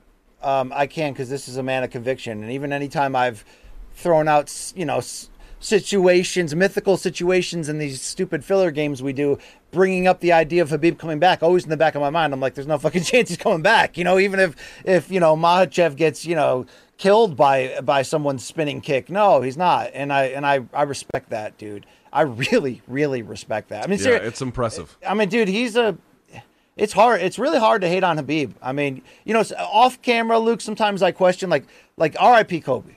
And I'm not going to do the bit you think I'm doing. But people, you're already doing the bit. I'm not doing the bit you think I'm doing. But okay. But people are like coming out and being like, no, that's my guy. Like I use him for daily motivation today, Luke. I don't get that necessarily, but people start doing that for Khabib, Luke. The glove fits. You know what I'm saying, Luke? Okay. No, could you see that? Is he an inspirational figure to you? And to me, he is, Luke. Who? Khabib. Inspirational is a strong word. I have respect for his career. Like, I'm not saying perfect and I align with everything he's ever done or said. I mean, I just look at him work ethic wise and conviction wise as like, I got a lot of respect for that guy. Like, Yes. But as people, I separate what the people do as professional accomplishments from who they are as people. Okay. I have a great degree of respect for his professional accomplishment. I don't have much to say beyond that. All right. Paulo Costa undergoes hand surgery. He explained this on his YouTube channel, quote, "I broke my hand in the fight. I thought I had a bone injury or maybe ligaments, but what really happened was a fracture to the metacarpal bone. I hoped it wasn't a fracture because then I'd be able to come back fighting again in 50 or 60 days and use all the conditioning that he had done for the camp with Rockhold. Looks like he might be out a little bit longer. Still, though, BC, a little bit unclear about what's going to happen at middleweight. Remember, Vettori already has a win since his loss to Izzy where he beat Paulo Costa. So maybe not the end of the world. No, it just slows momentum. I mean, granted, I didn't think this would be the bone injury we were talking about coming to that first fight, Luke, right? You know, it's like coming out of that last fight. It's like, you know, if you have an erection for 4 days, please seek, you got my point there. Dude, we should just change. We should do, like, instead of doing room service diaries, we should just have fighters on to talk about their dicks and you can host. I mean, look, unfortunately, we're there. We're already there, okay? We're already there. That's pretty, room you know, you can service blame dicks. me. It just, you know. You can blame me, Luke, for that. That's fine, but I'm not necessarily on board with it like you think I am, all right? I don't know. You're pretty fucking on board I mean, I drove the bus into that ditch willingly, but you know, did I feel great about it? Not necessarily, okay? Not necessarily. All right. I did it all for the nookie, Luke. You know that. Robert Whitaker entertaining a move. This was amazing. To 205, potentially towards the end of his career. Quote, what he told this to Submission Radio. Shouts to Submission Radio. When I moved up to 185 the first time, there was no way I would ever go back down to 170. I could never. Got to put on muscle. You have to train that weight. Got to do all the bits and bobs there and here. But I've been thinking about 205. I think it will be more natural weight for me personally, but the height disadvantage is annoying. I don't know if I would want to deal with that. Once I make the decision to go up to 205, I'm there, he said. That'll be my division. I'd finish my career there for better or worse. I'm doing really well at 185, really well. I'm definitely one of the most dangerous men in the division. So it doesn't sound imminent, BC, but would you like him to finish his career at 205 pounds? No. And first of all, Luke, I got to give you credit. I thought you ad-libbed that bits and bots part. That was actually in the quote. I thought you were like, your Southern charm came out accidentally, Luke. But no, I don't feel like this is a great idea. I just think by like size-wise in his core and what his core skill set is. And by the way, my clairvoyance has allowed me to realize this is a moot point ultimately because he'll be fighting for that vacant middleweight title. But if that doesn't, you know, come to tradition Nostradamusly, I do have questions about that size difference being a former welterweight here. I mean, some guys, you know, we can have that thought and then it doesn't matter. I mean, look at Frankie Edgar all the way as high as a lightweight champion. Like for some guys, it's just not going to matter. Is he this type of guy at this point in his career where the size difference won't matter, Luke? No, size difference will almost always matter, at least eventually, right? At least eventually. Yeah. All right. Speaking of size, Rampage Jackson wants one more, BC. A boxing match with the Cannon, Shannon Briggs. He told to TMZ, no, man, I ain't done. I'm not happy with my performance in my last fight. Yeah, I can imagine. I can't leave MMA fans like that. I'm not going to leave this. I'm going to leave this sport a little better. Like I said, I'm in talks with fighting Shannon, finally. That fight has been almost a year in the making. I want to do some boxing before I retire. I might do MMA, but I want to do boxing. I'm getting up there. I'm 44, man. I'm getting up there. My knees hurt from wrestling. When you're doing MMA, a lot of people want to take you down. BC, I'm all good on the Rampage Jackson experience. Yeah, he had a very good career, but I've seen enough. Yeah, I've seen enough to know I've seen too much. Yeah. I mean, you know, do you think he should try to go the call-out Jake Paul route? Or is he hoping that this builds to that? Because I don't see anything else, any reason for him to get back in the gym and try something. He's got to be what? Walking around 260, 270. I mean, you're right. It's over. So no, I don't want to see this anymore, Luke. My level of interest in this is. You know what? I know he's difficult a lot, and I've been at press events where there were other reporters. He's just like, I'm not going to answer any questions because that guy's here. Like I've been through that. I get it, but I don't think I'm done with the experience of Rampage, the MMA personality. Like, is there a post-career graduated role for him in this, Luke? I love me some Rampage. You don't seem to have that same level. No, I think that is completely reasonable and frankly welcome. But as a competitor, my lord, I couldn't possibly care less at this point. Right. And I don't know what that role is, Luke. I don't see at this point, like, dude, if he keeps going and he looks even remotely like he did in his last fight, which was a disaster. Was that the Fedor fight? He's gonna get fucking hurt. This is the Fedor fight, the last one, right? Yeah. Yeah, no, I don't want to talk about that fight. No, I don't. No, you're right. You're right. Everything you say, you're right. You're right. BC, how about this one? Fresh off the win over Canelo, Bivol is back, taking on a guy folks may not know, but I love this fight. Yeah. Against Zurdo Ramirez, set for November 5th. I believe this is going to be on DAZN. Set this one up for us, BC. Yeah, so Bivol, after beating Canelo Alvarez, it was trying hard to get that 4-belt undisputed fight going against our guy, Artur Beterbiev. But it didn't happen because Zurdo was the mandatory, and his team, Oscar De La Hoya's promoter, like went to bat and pushed to get that mandatory forcing to happen. Well, it's going to happen. And Luke, this is a very good fight. Now, Zurdo Ramirez, if people don't know, is 44-0. I mean, he's long. He takes chances. He's got some power from Mexico. I believe he won a world title at super middleweight before. At middleweight before that, or at least was on the title level. You know, his record at 44-0 doesn't, like, it's not that he hasn't fought anybody, but he certainly hasn't fought somebody where calling out this 44-0, you know, he's coming close to this mythical, you know, Rocky Marciano, Floyd Mayweather area. It's always going to be more hype than it is substance, but he also can fight. He's not without, you know, defensive lapse at times. I mean, he was with Top Rank and had a big push, and then suddenly, things broke apart. But this is a danger to Bivol. Bivol is more of the traditional mode, won't take chances unless you make him. Ramirez is going to force him to have to fight at times. So as a sort of setup to the idea of Better Beef is going to have a unification with Joe Smith, the slugger. It got delayed because of injury. But if this is the final four right now, is really what I'm saying at 175, and I meant Zurdo fought at 68 before on the title level. Now he's back at 75. If this is that, Luke, it's not a bad fight at all. So get fired up for it.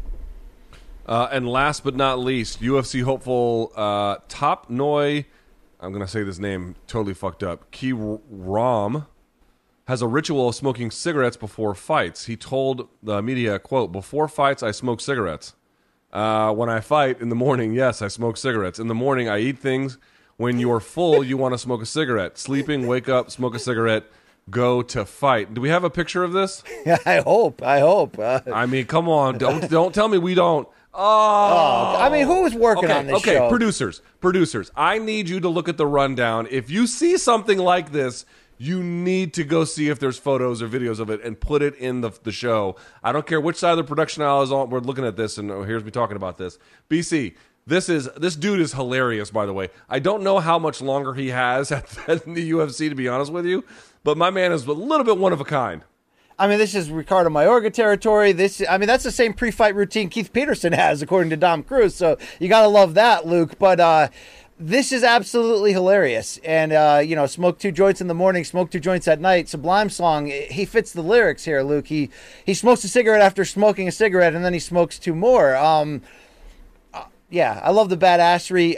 You can't pull. I mean, this isn't the 1960s NBA locker room where dudes are smoking half a pack at halftime. I mean, you can't do that in elite sports, right, Luke? I mean, some guys could do cocaine and win the UFC light heavyweight championship, but you can't. I mean, could you? People are wondering if you can go as far as a broadcaster as you're trying to with your vape habit, and I think that's a legitimate question, Luke.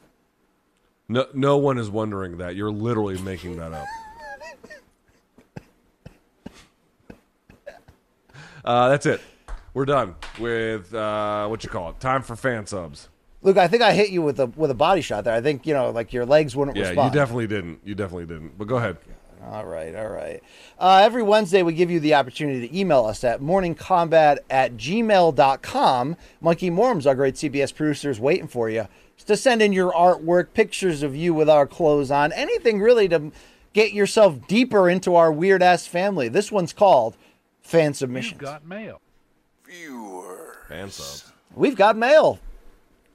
Now's the time to save 30% on wedding jewelry, only on BlueNile.com. Make sure your wedding ring is the one with your pick of diamond and lab-grown diamond bands, all hand-finished and graded for excellence. Or surprise her with something blue she'll love for life, like a stunning pair of sapphire earrings. Blue Nile's jewelry experts are available 24/7 to help, from fit questions to style advice. Right now, get up to 30% off at BlueNile.com. BlueNile.com. Think you know the Brooks Ghost? Think again. Introducing the all-new, better-than-ever Ghost 16. Now with nitrogen-infused cushioning for lightweight, supreme softness that feels good every step, every street, every single day. So go ahead, take your daily joyride in the all-new nitrogen-infused Ghost 16. It'll turn your everyday miles into everyday endorphins. Let's run there. Head to brooksrunning.com to learn more. Viewers. Although, Luke, didn't we get an email from a female viewer? We got a couple of fan subs from female viewers. Yeah. Shout out to our female viewers. Here we go. This one's from Frej, F-R-E-J, Frej. He says, hey guys, day one donk here from Sweden. Doing some tip to tip with my U.S. girlfriend during a trip to the States over the summer. Keep up the good work and please never change. Well, Luke, if we never change, we may have to change employers, right? One day it's going to catch up with us, Luke. Here he is in my neck of the woods. This was fun. Good, cool for him. All right. From Creme Fraiche. Well done, Frej. You think it's pronounced Frej? Fridge. We call him Fridge. Refrigerator Perry over here. Luke, true or false? Regular American girls just love European guys. I mean, they'll just fall head over heels for them. I think up to a point. I mean, this beautiful lady. Certain European countries. I bet he demands this beautiful lady feed him grapes at night, Luke. Probably. That's probably true. Yeah, shout out. I mean, it's a good gig if you can get it. Let's go to Mary and Kevin, Luke. How about this? Mary says, my boyfriend Kevin wore an MK shirt that I got him on one of his YouTube videos. Might be considered small potatoes, but this video got at least 7,000 views. Might have given you one extra sub at least. This photo is 6 months older. Kevin is 6 months older than Luke. And Mary is around the same age. She says, Kevin is a serious Les Mis the way Luke is sometimes... What the hell does that mean, Luke? And I'm the fun-loving BC who'd rather joke than face life. Oh, so Luke, they're us. That's what they're saying, Luke. I see. Oh, Les Mis. Les Miserables, like the miserables? Yeah, you're a miserable person. There's what she's saying, not me, Luke. Yeah. Okay. She says... That's nice. We thank you thing to say someone. For a guaranteed laugh. I mean, people look at their own marriage and see us, Luke. I don't know what that means, but that feels weird. She says, we laugh at least 3 times a week because of you guys with your thoughtful fight breakdowns. Keep rocking the MMA world, and I'll keep giving out my email with no questions asked just to vote for MK on whatever bullshit award you're up for. The other photo, Luke, is her and Kevin at UFC Columbus. These are real fans here, Luke. Very good. Is this guy batting over his limit here, Luke? A little bit. I mean, he's a true donk. Shout out to Kevin. He's a real donk, Luke. He definitely, if you were to look in a lineup, you'd be like, yo, who's got a human foot in his freezer? This motherfucker would be 2 on the list. I'm sure you're right. I mean, he's definitely feeding her grapes, definitely. But, Luke, they call themselves the other MK because that's the first letter of their names, Luke. All right? Okay. Mary and Kevin. That's right. I love them. Okay, Luke, they're welcome anytime. Okay? I love them. She is. Look at that hair, dude. That guy gets high. Come on, Luke. All right, let's be fair. He's probably high. I mean, how many mushrooms are sitting in his tummy in this picture? I mean, all of them? She's like, honey, we didn't get seed 8. He's like, I've been sitting here all day. That's really, yeah. What happened to all the weed we bought? Yes. This is Jason P. coming in. Oh, that's JP from Mount Uniacke, Nova Scotia. He says, good day, MK crew. I really loved the UFC 278 pregame preview and wanted to put a quick post together. Real talk, like men do. BC, oh my God, those shorts. Love you guys. Keep up the amazing award-winning show. Fan for life, it's JP. Luke, it's about time you put some respect on JP's name, right? I don't know who that is. Does he work on the show? Oh, boy. Thank you. Don't worry, Grandpa. We all remember World War I, too. We're right with you. Okay, Luke. I like that poster. In fact, I'd put that on my wall or a T-shirt. You, Luke? That's pretty good, actually. I agree. All right. Thank you, Glad Chuck's getting a little shine, too. I love Chuck. Thank you. I do. I mean, look, he works with the enemy, right? I don't know if the enemy is the proper way to describe Ariel, but no, I was talking about baldness, Luke. Like we're all fighting that off. That's why he wears that hat, right? You know what I mean, Luke? Yeah. All right, hey, there you go. Hey, Luke, let's go over to Fernando. He says, "Hey, LT and BC, I'm FC, and this is a bit of a long post, so hopefully the team will send it your way, and hopefully this half-assed photo of photos looks okay. I was in San Antonio last week on the Riverwalk." So I decided to go all MK out and spread the word. Top left and bottom right were from the start of the week hanging out with my missus and then going to a heavy metal concert. Bottom left is when we hung out and walked around and took a horrible photo from the hotel. Then on this guy's giving us a travel log. Then on Thursday we went up to Austin for Rob Zombie, Mudvayne, Static X, and Power Man 5000. That sounds like a horrific show. On the drive up, I went tip to tip at Buc-ee's. Then the rain showed up, so I had to protect that MK hitter during the concert. I'm sure LT knows these bands. Finally, the middle right was me this morning getting back on the work grind. I work from home and I listen to MK every Monday, Wednesday, and Friday, plus that MO Ultra. All day, every day, it's Fernando.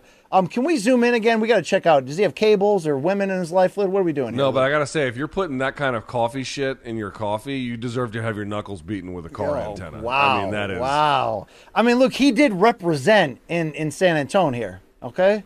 Also, name me a one Power Man 5000 song. I didn't hate POD as much. They only had the one. They had the one hit. This is what it's like when worlds collide. Luke, I don't know them, but I do have a confession to make. I didn't hate POD as much as everybody else did. Okay. They had one halfway decent song for the era, which was they Southtown. had 3 songs. I thought one that we don't talk about. Then they had Alive, and then they had that other rocker. Luke, you know what I'm saying? No, they had the one We Are. The Youth of a Nation. Yeah. No, their best song is Southtown. Is that off that same CD, Luke? I had that one. I don't know. The first one, yeah. Okay. Also, you could tell the lead singer was stupid because he named his daughter, I remember this from MTV Cribs or something. His daughter's name was like Heaven spelled backwards or something. It's like, wow, okay. You have not read very much in your life. Luke, Fernando, big fan of beautiful Latinos, Luke. Okay? Latinos. Thank you. Who isn't? He is a smart man. Well, yeah. Except for his coffee habits and Go. music. Let's go over to Teddy. He says, hey, guys, there's a couple pics of me repping MK at UFC London and PFL London recently. I had a word with the Smart Cage, and it told me that the Liver King isn't actually on any secret juice. So jury's still out how smart that cage actually is. It's Teddy from London. Look at this guy representing, Luke. Got a beer in hand. Yeah, there's love the Smart Cage. Oh, there's Liver King just doing dumb shit. So, Luke, PFL is flying him and his family to all these European shows. Why? Dude, so here's what they're trying to do, because it wasn't just him. They've got, there's this dude, I don't know if he's a TikTok star or Instagram, because this stuff gets, in the algorithm, comes up in either one or whatever. There's some white guy who wears, white or,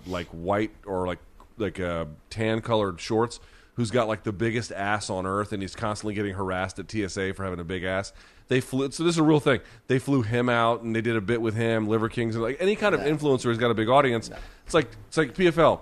This ain't going to get people to watch your shit. You have to fundamentally improve the product. Liver King's just a jabroni. Maybe Teddy was right. That cage ain't so smart after all, Luke, okay? Yeah, it's not. All right, let's go to Michael here. A shout out to Teddy. Thank you for showing up out in London for us. One day we'll do a live show out there in front of 5,000 British fans, Luke, and my fellow Welshman will be out there too. Michael says, from a viewer who somehow ended up living in Danbury, Connecticut. Wow, that's Glover territory. What does he have for us here?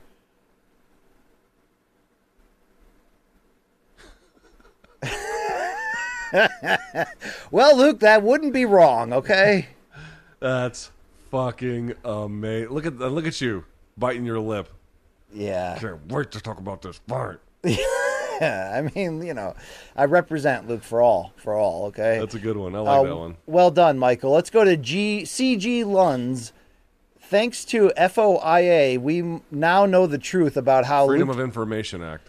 We all know the truth about how Luke Thomas Esquire was able to view a 5-round, 25-minute all-out war 49 times in a matter of a few hours. Here's to you, Mr. Thomas, a true Renaissance man if there ever was one. Okay, that is fucking hilarious. Yeah, that's pretty damn good there. Is that weed below you too? Yeah, it looks like 2 giant bags of weed. God, I wish I had those. Good Lord. Wow. I do that stupid face I made in the Max Holloway interview. Just perfect. Yes, perfect. Shout out to CG Lunds over here. That's great. It sounds like a stripper's name, but that's fine. If that's his profession, that's fine. Let's go to Travis. He says, greetings, MK. I'm one of your 5 black followers. Shout out, Luke. Yes. Yeah, we don't talk about that enough. We don't. It's mostly a white audience. Let's be real about that. Hey, we did. Our shirt did show up on our guy's show. I love that, man. Luke, yes. W. Kamau Bell. W. Kamau Bell, thank you. I've been following MK since episode 1, says Travis. Luke and Brian get me through my workday and most of my workouts listening to the pod. Here's a pic of me repping MK in Hawaii on vacation. I only have one request. I tagged Luke in a lookalikes pic on IG, and he blocked me. Look, if you could unblock Travis _versus_trap on Instagram, that would be great. Either way, I'm still a fan. Keep grinding. Luke, Travis just shot his shot to get out of LT jail. Are you going to release him live on the show? Sure. Oh, wow. I'm not really gonna do it, You're like, well, we'll see you at the Waterbury Open next week? Yeah, all right. Producers, just email me his information. I'll do it. After all right. Shout out to you, Travis. You know your way around the weight room there as well. Thank you. Let's go to Jason P. Wow, JP again, Luke. This guy's making it twice in the same week. On last Friday's show, BC revealed an accusation as it pertains to the voting for the World MMA Awards. Quote, these MK guys are prostituting votes, Luke's response was. You know why I am, BC? You know what I am. A whore. A whore for votes. I will whore it up any day of the week, end quote. Hot off the presses, it's the official MK will whore for votes promo poster. Let's bang. I like on yours. I mean, I look like, you know what I look like. I don't even need to say it. And then on your side, you look like a guy who definitely has committed sex crimes. And then it says, let's bang. That's amazing. Oh, boy, Luke. That is JP says, love you guys. Keep up the amazing award-winning show. Fan for life. Yeah, JP, shout out to you, brother. Wow. Luke, shout out to another guy who typically closes. It's usually the Sandman here. They call him Danger Mouse. He says, hi, BC. As you changed the time of the show yesterday, I've made you a new anglicized thumbnail that seems more appropriate for that time. Okay.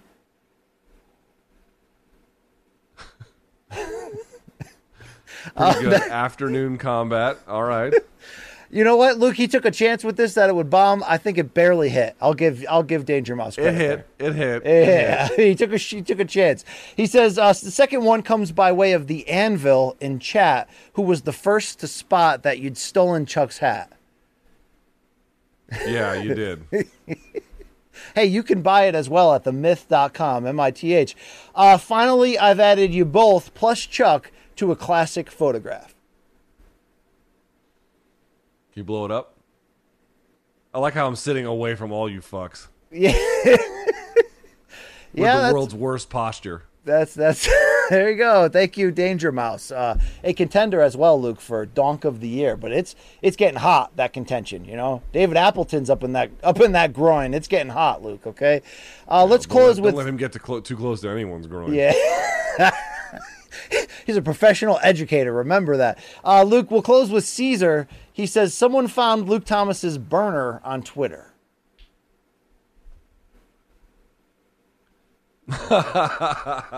Yeah. That's awesome. Yeah, I don't really drink anymore, but everything else looks tasty. Yeah, well done there. Thank you to our fans. morningcombat@gmail.com if you want to, grace us with your bullshit like JP from Mount Unike does. Shout out to those guys. That's it for that stuff, Luke. You got anything else? Nothing? That is it largely for today's show. We are back in studio on Friday, it should be noted. Back in studio on Friday. So we'll have a live in-studio show for you there. We're going to record some stuff afterwards as well to get you ready for the upcoming following fight week, which, of course, is the Nate Diaz, Hamzat Chimaev fight week. Oh, also, it should be noted, BC, Saturday I will have a post-fight show after UFC Paris. Oh, so wow. I want to get folks ready for that. Is that an afternoon card in the East Coast? Yes, I think the start time is 3. Okay. 3 p.m. Good to know. Thank you for doing that, Luke. Monday is a holiday. We're going to be back Tuesday? I think that's right. We'll have Monday off, and then we'll come back Tuesday. Mm-hmm. All right, something like that. Hey, but we got another show Friday, so why don't we do that one first, okay? Yes, let's do that one first, and then we'll have a post-fight show on Saturday. It'll be fun. Okay, yeah. Thank you. All right? All right, want to remind everyone, Showtime.com, label that pays. You can go to Showtime.com, get a 30-day free trial. If you like it, you can keep it. If not, you can bounce. Morningcombat.store for any kind of merch. Fall's around the corner. Get them bomber jackets, whores. Let's see. Vote for us. World MMA Awards. You can look on the QR code that we'll put up here on the screen here momentarily. There it is. And you can go to worldmmaawards.com/nominees if you are listening on the podcast. Let's see. Of course, Morning Combat. Hold on. morningcombat@gmail.com. Now go. What's up? Would you look? I'm just, I feel like you're going to end the show if I don't just step all over you. Aaron Bronstetter. Yes, I'm going to end the show. Are you going to vote for Aaron Bronstetter, Luke? Yes, of course. MMA Journalist of the Year. Sure. I'll vote for anyone MK affiliated. Wow. Would you vote Damien the Donk out of prison if it comes to that, Luke? Can you imagine getting you've got a collect call from Damien the Donk from the, Montrose Correction Department. I'd be like, fuck, no, I ain't taking this call. 2 years from now, would you use your powers of attorney, Luke, to get President DeSantis to pardon Damien the Donk? Can't say that I would. Okay. No. Can't say that I would. Okay. All right. BC, that is it for us. You can follow us on social. Don't forget, Morning Combat is now on TikTok. Same thing, just all one word, Morning Combat. And then you can follow us at a bunch of other places as well. TikTok, you don't stop. All right, yes, you don't stop. That's right. You need to stop. Okay, for CBS Sports, Showtime, and Mulca, that's Brian Campbell. I'm Luke Thomas. We'll see you in studio on Friday, live 11 a.m. in the East. And until then, may all of your gains be loyal.